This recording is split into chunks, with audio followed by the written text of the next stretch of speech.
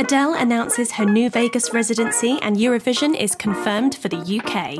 I'm Francesca and this is your daily lowdown from Hello.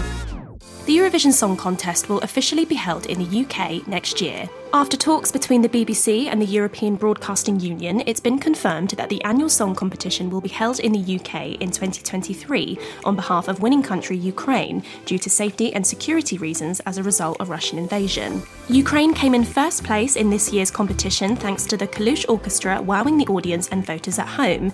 Meanwhile, the UK came in second place thanks to Sam Ryder and his smash hit Spaceman. The hosting city will be decided via a bidding contest taking place this week.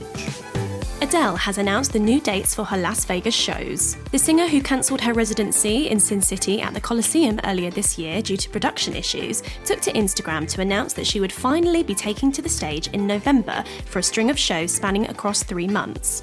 Adele said in the post she understood that her decision to cancel was horrible for her fans, but the Grammy winner insisted it was the right call, adding she would be giving fans the absolute best of her. Ed Sheeran sent fans crazy with his surprise appearance at Latitude Festival. The singer came out during Snow Patrol's headline set to perform a couple of tracks along with the band, which features Johnny McDaid, Ed's longtime songwriting partner. Ed and the band joined forces to perform the hit song Bad Habits, which Ed and Johnny wrote together for Ed's latest record, Equals, as well as Snow Patrol's 2009 hit track Just Say Yes. Just say yes. Just say yes.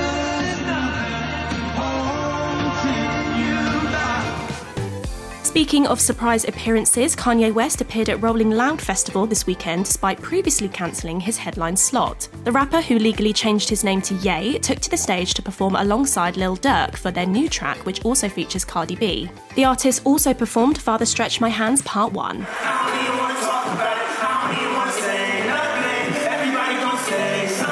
Ye initially cancelled his headline set at Rolling Loud less than a week before it was due to happen, leading to Kid Cudi taking his place.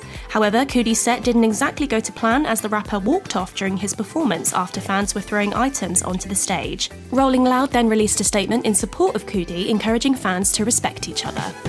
Victoria Beckham continues to fuel those Spice Girls reunion rumours as the fashion designer and 90s superstar was seen taking part in some karaoke while on holiday. The singer, who was known as Posh Spice at the height of the girl group's fame, was seen singing and dancing along to their hit 1997 song Stop while on holiday with her family. Her husband and football star David Beckham then shared the hilarious video on social media, calling it a karaoke night with the one and only Posh Spice.